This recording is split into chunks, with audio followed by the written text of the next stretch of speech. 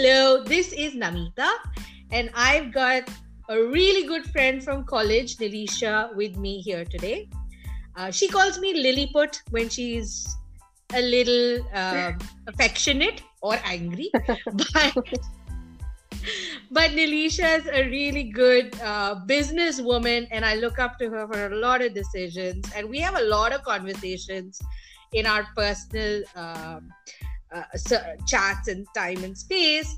Just this time we decided to press the record button and see if anybody else wanted to tune in. That's about it. So, hi Nilisha, you run Narla. Hey Namita, hi. Thank you so much for having, doing this and having me on your show. And I'm so happy to be here. Yay! And I wanted to start off with you, from like the whole woman perspective. And people like you and me, we never really thought in college we'd end up doing anything like this, right? Yeah, I mean, college seems such a different world, right now. And, the one thing that, from what I can say is that you plan one thing, but, the course of life takes you, a completely different place, which you hadn't imagined. But every step that you do take in college, and we did a lot in college, like we did a lot of extracurricular activities, and it was just not books and the thing. So all that played such an important role, to bring us where we are today. Great. So we'll just get into Narla, your little baby, okay? You Yeah, started sure. Narla sometime off with a very beautiful vision. And then as soon as lockdown happened, you and I were discussing about how it was officially had to take on the status of an essential. And now that we're like almost 120 days into lockdown or post, the first Janta curfew, what's the ambition now looking for Narla? So all yours, take it away. The past, present, and future of Narla. Our products, so just to a few steps back, our company, they're all about coconut products, and we have food products, which is cold pressed coconut oil, coconut flour, coconut vinegar, and then we also have some other coconut products which are the handmade soaps. So getting into lockdown, our products were kind of essential because people need to eat, right? So it just depends what your diet is and who terms what as essential for oneself. So our sales, we had to make sure that our products were getting to the supermarkets, were being stocked online, so that people could use it for their cooking. Our sales of soaps also did increase because our soaps are natural soaps, so people were having constantly washing your hands. One tends to you at one point you're like, oh my gosh, my hands have become so dry. So our soaps were are natural, so to some extent they kind of are more gentle on the skin. So I've been using your products since I don't know when. You gave me some samples, and then I've just been buying them ever since. So I love them. Yeah. I love how thoughtful it is as a business. I like, even from a branding and packaging, there's just so much of intention and positivity and pureness. I just love it. And I keep telling a lot of people about it. Thank you. Sorry, go on. We started off saying how we could get a good product out to the customers, something which was traditional, something which was healthy. And we are seeing a trend now of going back to the roots, back to our roots in terms of lifestyle, in terms of diet, in terms of just sustainability. Just where we can see circle of going back to the roots. And coconut oil at one point was shunned as almost a toxic oil, which was bad for health. But we don't realize there were a lot of ulterior motives, political, economic, that coconut oil was said, it's bad for you. But our grandparents and forefathers have been consuming it for eons and have been in the best of health. I mean, I have a living witness, my grandmother. You have met my grandmother. Yeah. She's next month she's going to turn 97. Wow. 97, and she's got hair, and her hair is black. I mean, there are there are hereditary components to it, but she's been using coconut oil. They've been eating coconut oil, and I'm sure. We have probably a more white hair than she has. Yeah, no, and it is a theme, right? And you should talk a little more about your essential and the future, but it is a theme that even I've come to understand, that we've gone so far away from respecting nature, right? We've right. I'm going to give. I've been listening to a lot of Sadhguru, and he's been saying, we've been giving human intelligence a lot of importance, and that's true. We've been forgetting about our roots. We've just sort of been indifferent and thinking that we have a lot of power to do a lot of things ourselves, whereas we're part of the ecosystem, and we need to be back. Yes, we are part of the ecosystem, and we need to be mindful of that. And we need to, even our consumption, we need to bring it down. So even when I am talking about usage of the products, we do not really encourage excessive consumption, because good things have measure. So everything has to have a balance. And that's with our products. That's what we want to do, is to bring out good products to the consumers, so that they can have an active, healthy lifestyle in terms of their diet. Yeah, and so let's talk about the essential status, right? Right. Suddenly, overnight, having to be, fight to be an essential. You remember that conversation? Yes. So basically, what happened? We have been selling online through Amazon, through Flipkart, as well as through our own website, and so the sales kind of stopped at once the lockdown happened. We saw absolute reduction in sales, and we were trying to figure out, okay, what's happening, because our products are essential. Mm-hmm. So one or two things that we had to do is we had to actually go back to Amazon, go back to Flipkart, and explain to them that these are food items, these are essential items. So what had happened initially was that Amazon, I'm just taking one example, they had kind of categorized what was essential and non-essential. We are assuming this based on the amount of sale that was happening for those products. So if, there was, in the food category, there were some products moving at a very high volume, like maybe salt, sugar, rice, whatever it was. The algorithm was naturally categorizing them as essentials. Whereas there was an override that we were non-essential. So we had to actually petition them, saying that we are a food item, people are using it as an essential item, and we need to categorize it as essential. So that was on us as a business to kind of get to them and reach out to them and ensure that we have the essential tag. Now, once we had the essential tag, the sales did pick up considerably. As you know, the baking has become the new barbecue.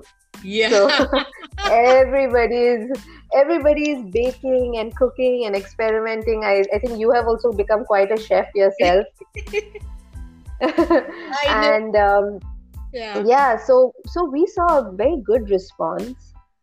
We also saw people looking out for healthy options, because people are suddenly conscious that okay, we need to build immunity, we need to eat well. So I think that's where our products got a little edge.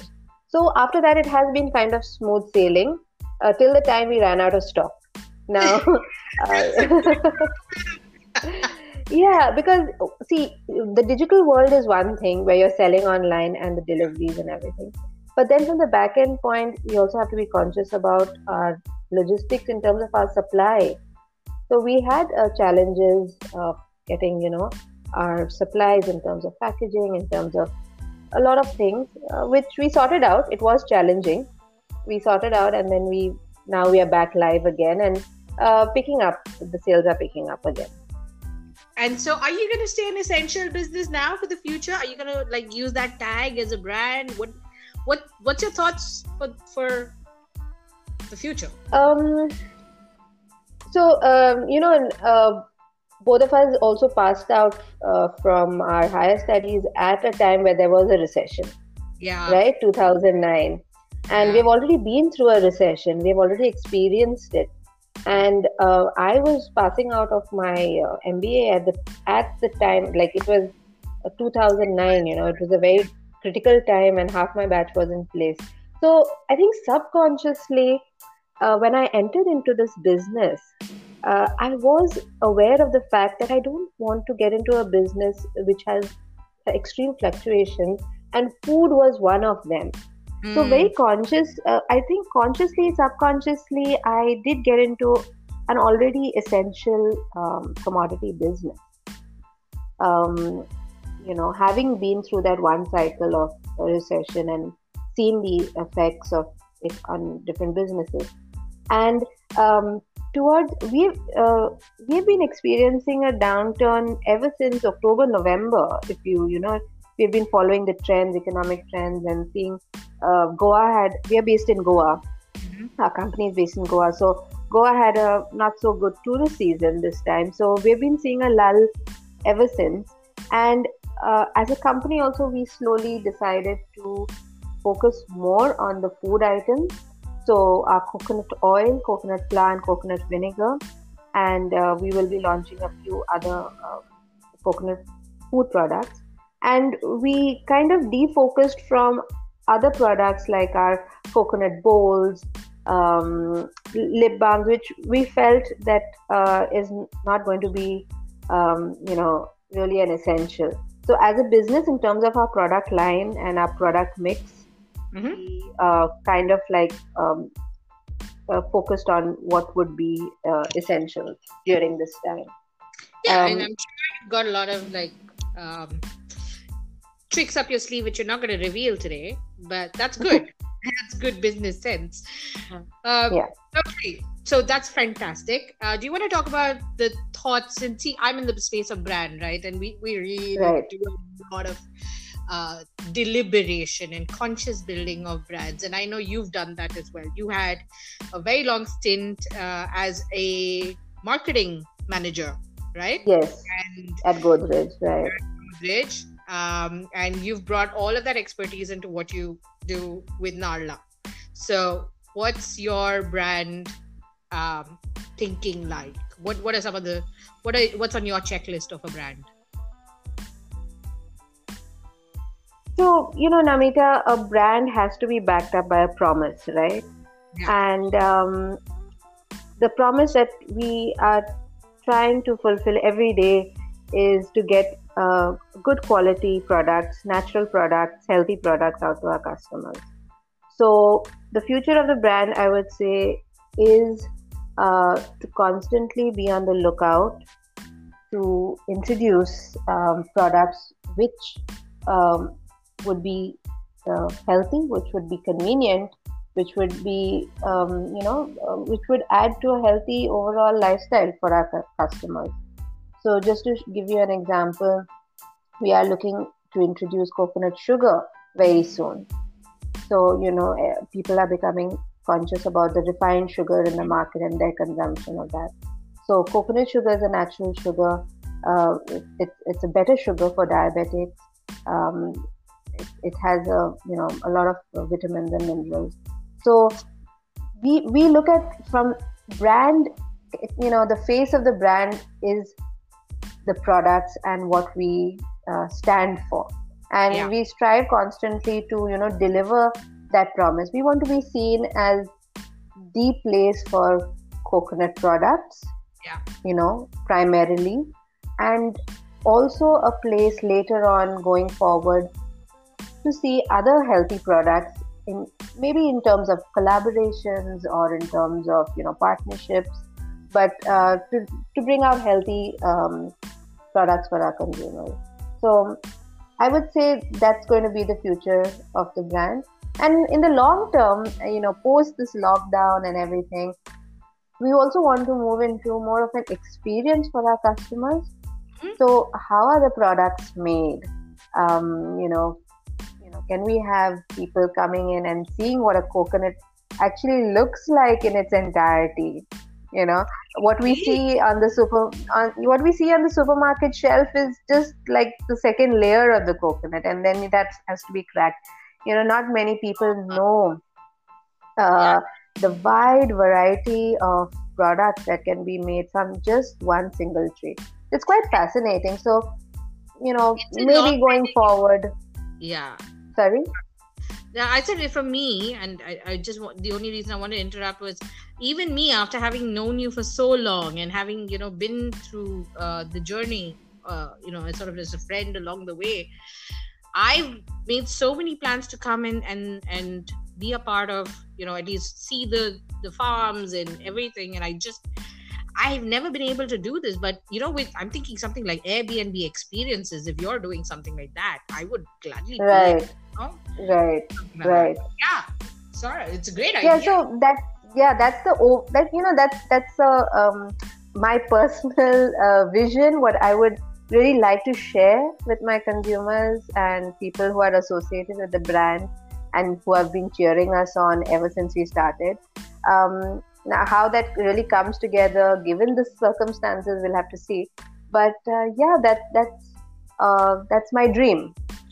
What I'm loving, Nilisha, and one of the reasons why I specifically wanted to do this with you and press the record button is the optimism, the fact that you're finding opportunity, the fact that it's broadening your horizons, the fact that you're not down and out about it. It's so cool. Okay. You are the backbone. I mean, entrepreneurs like you are the backbone of the economy and the next decade is what I strongly believe, right? So do you want to talk about yourself and what's been your mental process through the lockdown and whatever you want to share in this regard? Yeah. Thanks for that. It's not easy, but I think overall, I've always been a positive person in terms of just trying to see what is the good side of things. The lockdown has not been easy, but you need to see what's the bright side of things. The one thing I told myself is that you have to have a routine. I mean, I already do have a routine, but to stick to that routine, so however you're feeling, just get to your office space, whatever that is, in one corner of the room, or if you do have an home office, but just even if there's work, there's no work, you will find something to do, and just start.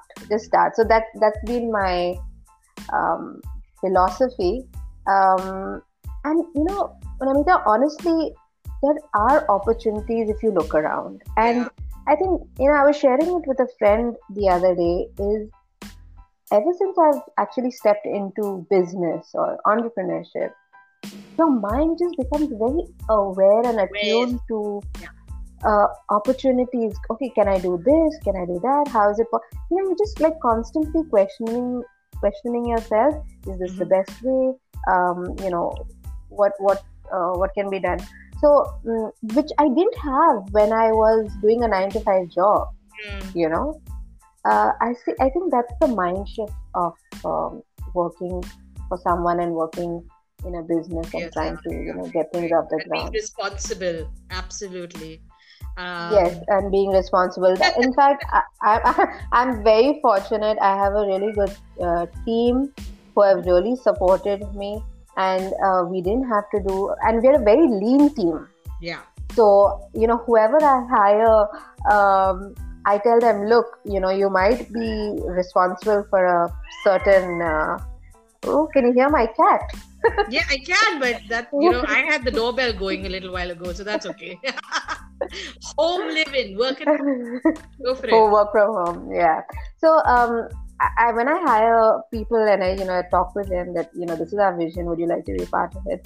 I tell them, look, you might be hired for X profile, but one has to do everything around here. And are you up for it? Right from sometimes sweeping to strategy. That's what I say. That's my line. Sweeping to strategy. So I have a lean team, and they've been with me, and so we didn't have too many challenges on that front. And I'm so glad that you followed your passion, and that it keeps coming back. There's not a day that I don't recall how during school and college and graduation, even early years of working, when you just experience salary and freedom in some senses, you have no idea which way your life is going to go, right? Yes. You have some sense, I like this, I'll do this, I may want that life. You have just very limited frames of reference, right? But I can honestly tell you, I don't know whether you felt it, but I never thought of myself and where I am, today. Or even that or even that you'd be saying from sweeping to strategy. We would have been laughing in college, if one of our lecturers told us. Yeah, we would be laughing at them. We were backbenchers, right? So yeah, we were backbenchers. But that's the great part. I don't think life is necessarily a choice. There are very few people who know absolutely what they want to do or what their inclination is. But I think life is more a process, choice by elimination. You do something, you don't like it, you move on. You try something, but you need to also stick at it to really find out, because things are hard in the beginning, right? Yeah. So if you just keep saying that, I don't like it, I move on, it may not work. But I think at every point of whatever you're doing, there is something to be learned. Right from, we got, when we just passed out of college, I think you went on straight away to do your further studies, but I joined Thomson Financial, and it was a knowledge processing center. We were working in shifts and things like that. The work was very monotonous, but there was learning, and I guess that's what you have to assimilate and just be like a sponge and say, okay, what best can I get from this situation? What can I learn? Who can I meet? What relationships can I foster at this place? Because you never know whom you meet, and how the dots can connect at a later point in time.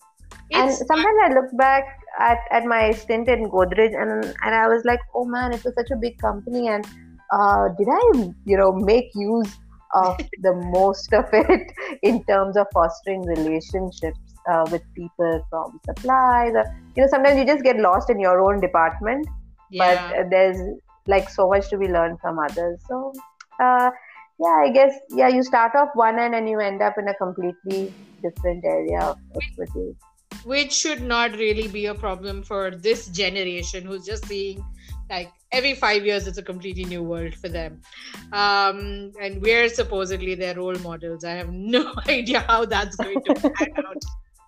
Okay, so I'm going to pause here instead, and it's been about a good 20 minutes since we've been talking, and I believe that we need to constantly share or form theories, and I've definitely formed this theory with working in the advertising side and digital side for a very long time. And what digital has done has reduced a lot of barriers, for people, whether it is making content or being a business or simply accessing information. I was telling somebody the other day, my love life is much better simply because I had access to all the information at the right time to navigate what the hell was going on when it came to relationships, right? It's a joke, but there is so much truth in it that the internet just opened up so many things, and it removed a lot of the barriers that were held by institutions and individuals and access, right? But having said that, digital is not easy or simple. It is fairly complex to navigate, right? Right. It may feel affordable, but it's not really. There's a lot more investment that goes into it, right? Right. So you and I are on the same page. I know this because of previous conversations, but you want to talk about how your operations, your deliveries, and some of the challenges, as a digital primary selling on Amazon kind of business. Do you want to share about that? And just Yeah, sure, sure. So, I would like to start off by saying that yes, the internet has simplified a lot of things. You can sit in one place and do a lot of things, and you, I mean, just banking or just paying your bills or just it's just a whole lot easier in terms of operation. yeah, However, I would also like to say that we cannot ignore the brick and mortar institutions, yeah, the mom and pop shops. But like a business like ours, yes, we do have a majority online sales. We started off online sales because that's how we knew how to do it. But the stores where people need to go and pick up things at last minute or in an emergency, or just the process of or catering to a generation which is not comfortable with the internet. yeah, I mean, your our parents, my parents still cannot fathom of online ordering groceries online. Though I think the this coronavirus has forced people to get a little comfortable. it. But we Yeah. cannot ignore the stores, the superstores, and the traditional. It has to be a balance, is what I say. So the time when we did not, like I shared with you earlier, the time where the essential tag was removed from our products based on certain algorithms, it was the traditional stores that were sustaining us, because we were ensuring that we were supplying we had not many, but a few key stores in and around Goa. So our products were going there, and that's where we were getting our revenue for that month. So I would say it has to be a balance of both. Coming to affordability, while you can have a lean team, you can have collaborations in terms of digital. It's not cheap. Amazon encourages a lot of deep discounting, which not always benefits the sellers. There are a lot of people misusing the system on Amazon, consumers misusing the system. So all those are challenges which are coming to the forefront because of just the increase in the number of transactions, and because all the redressal mechanisms are at their peak in terms of capacity, and they don't have the bandwidth to kind of address all those issues. So we are seeing cases of fraud online. Yeah. We are seeing cases of people taking products and returning them. Now, thankfully, my products, being food products, once they are open, you cannot return it because it's food, right? But I am talking to other colleagues and business owners who are on the online platform. They are experiencing levels of fraud and things like that with their products. So it's not all rosy. I would say for a consumer, the internet has really expanded and allowed us to do many, many things. Also, another point I would like to bring forth is the transparency. Yeah. For a person, like for a business owner, when it comes to sourcing material or sourcing packaging material or sourcing, it's all transparent now. At a click of a button, I'm able to see so many vendors who are online, and I can choose and I can negotiate and I can get the best deal and get the best quality. So those are the things, some of the things from a business point of view that digital has allowed us to but I would say there has to be a balance between both digital and your traditional brick and mortar institution.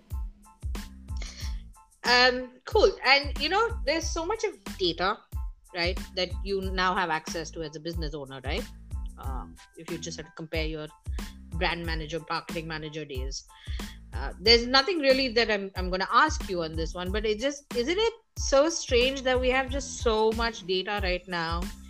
And actually, a lot, if you know what you're looking for, it's much easier to work with that data. But when you don't know what you're looking for, then doesn't the data feel a little inundated, like bidding on Amazon, right? Or dynamic pricing, or just distribution, your website clicks, visits, what goal setting, and sales and conversion and all of that. You have such an analytical mindset, but without losing the business person in you. You can be such a high analytical thinker, but if you don't know how to make a profit, if you don't know how to really keep your consumers happy, and if you don't really know the whole essence of brand building and exploring and expanding the platform into every interaction and product, like how you were saying about Nala, it's just one piece of the puzzle, that analysis or that analytics, right? You've got to bring all these elements together and stuff. So okay, so we're almost at the end, Alisha. Good 30 minutes that we're done, and we you and I will keep talking off and on, but this is season 1 of our recording. I'm looking definitely whenever I need to discuss with anything with you, I'll press the record button again in the next season. Sure, happy to come on board anytime and have the usual conversations, but with the record button on. So I'm going to end with, you remember all our bike rides, right? Back from college to home. Right. All of that. Namita was my ride back home. Yeah. And we would talk endlessly even then. And, or detour here and there sometimes. Bunk a lot of college. Sorry, father, if you're listening. But, those were the starting days of our friendship. Actually right from day one. Why don't you talk about how you started with Narla? And that'll be a really nice, cute story to leave behind with everyone who's managed to listen to us all this while. Well, so like I said, I really never planned to be in business. I knew after 5 years in Godrej that I wanted something different. And I used to wake up and say, okay, what is it that I'm going to do today? And I never found a very satisfying answer, after five and a half years almost. And so I decided that I would take a sabbatical, I would take a break, and I could afford to do that, And I said, okay, let me come back to Goa, let me take a break, and then, jump back into corporate life, maybe with a different company or a different, product line or whatever. So when I was packing up my stuff from Bombay, I had this bottle of coconut oil, which my mom had made, and she had given, and at that time we used to just use it for our hair, and honestly, even we did not understand the complete benefit of coconut oil, because even we were using refined oils at home, because we were in Bangalore, we were in a city where you get access to that kind of stuff. And and coconut oil wasn't spoken about. Doctors used to be like, no, it's bad for you. So anyway, so we used to use the coconut oil just for the hair and body, like topical application. So I had a little bit, and I said, okay, I'm not going to carry it back with me to Goa. So I gave it to a friend of mine. She started using it. And of course, I came back to Goa. She was amazed. She said, Alisha, what is this oil? It's amazing. My hair, my skin is cleared up. And I was like, okay. She's like, please send me some more. So I was like, okay. And that was the spark actually of where it started. And then I started researching about it. And the more I researched, I was like, oh my gosh, this is big in the US. Why aren't we doing it over here? And of course, there was oil production in Kerala and Tamil Nadu, but it was on a more, commercial scale and used for different purposes. And you had your parachutes of the world and all that, which is in no comparison. But it was, the traditional way of making coconut oil in its purity without all the additives and process and things like that. And I started researching, and I said, okay, I'm going to do this. And we started off with just one product, Namita. We just started off with the cold pressed virgin coconut oil, and then as I started moving around, I had gone to Thailand for a conference on coconut oil. So I learned so much, and I learned there's so many other products which are good for you. And I started introducing them one by one. And now we have almost 5-6 products under our belt. So that's how it all started. And we've been able to continue. It's not been easy. I mean, I want to give a shout out to all those budding entrepreneurs who saying that you need to have a different, frame of mind to get into business. And it gives you a great deal of satisfaction. When a customer comes back to you and says your product is really good and has a good word to say about it, that satisfaction is immeasurable.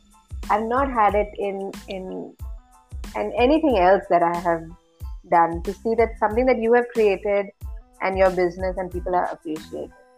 And it so happens that every time I'm feeling a little despondent or a little low, and I'm like, sometimes you get up with a feeling, oh, why am I doing this? I don't think that's just an entrepreneur thing. That's like everywhere. Yeah, I guess. But it's some sort of divine intervention. Whenever I get that feeling, some customer from somewhere or someone from somewhere will come to me and give me a word of encouragement in terms of a good review or oh my gosh, you're doing this. Oh, we have heard about you. Oh, someone from someone told me. And I'm like, okay, this is why I'm doing it. So that's been my journey, and that's how I started, and I hope to continue with God's grace and your good wishes. And my continued support. I'm just one of them, but yes. Good luck. Whatever it is, we're gonna always, walk the path together. So that's good. Alrighty, this is the end of it. Thanks for having me on. I'm going to stop the pause button now and thank anyone and everyone who's patiently listened with us all the way to the end. If you want to reach out on Nilisha, she's at Narla Life on Instagram and yes, we are on Narla Life _coconuts on Instagram. You can email me at nilisha@narlalife.com and or get in touch with Namita. All right. Ta-da. Say bye. All right, Namita. Have a good weekend. Bye-bye.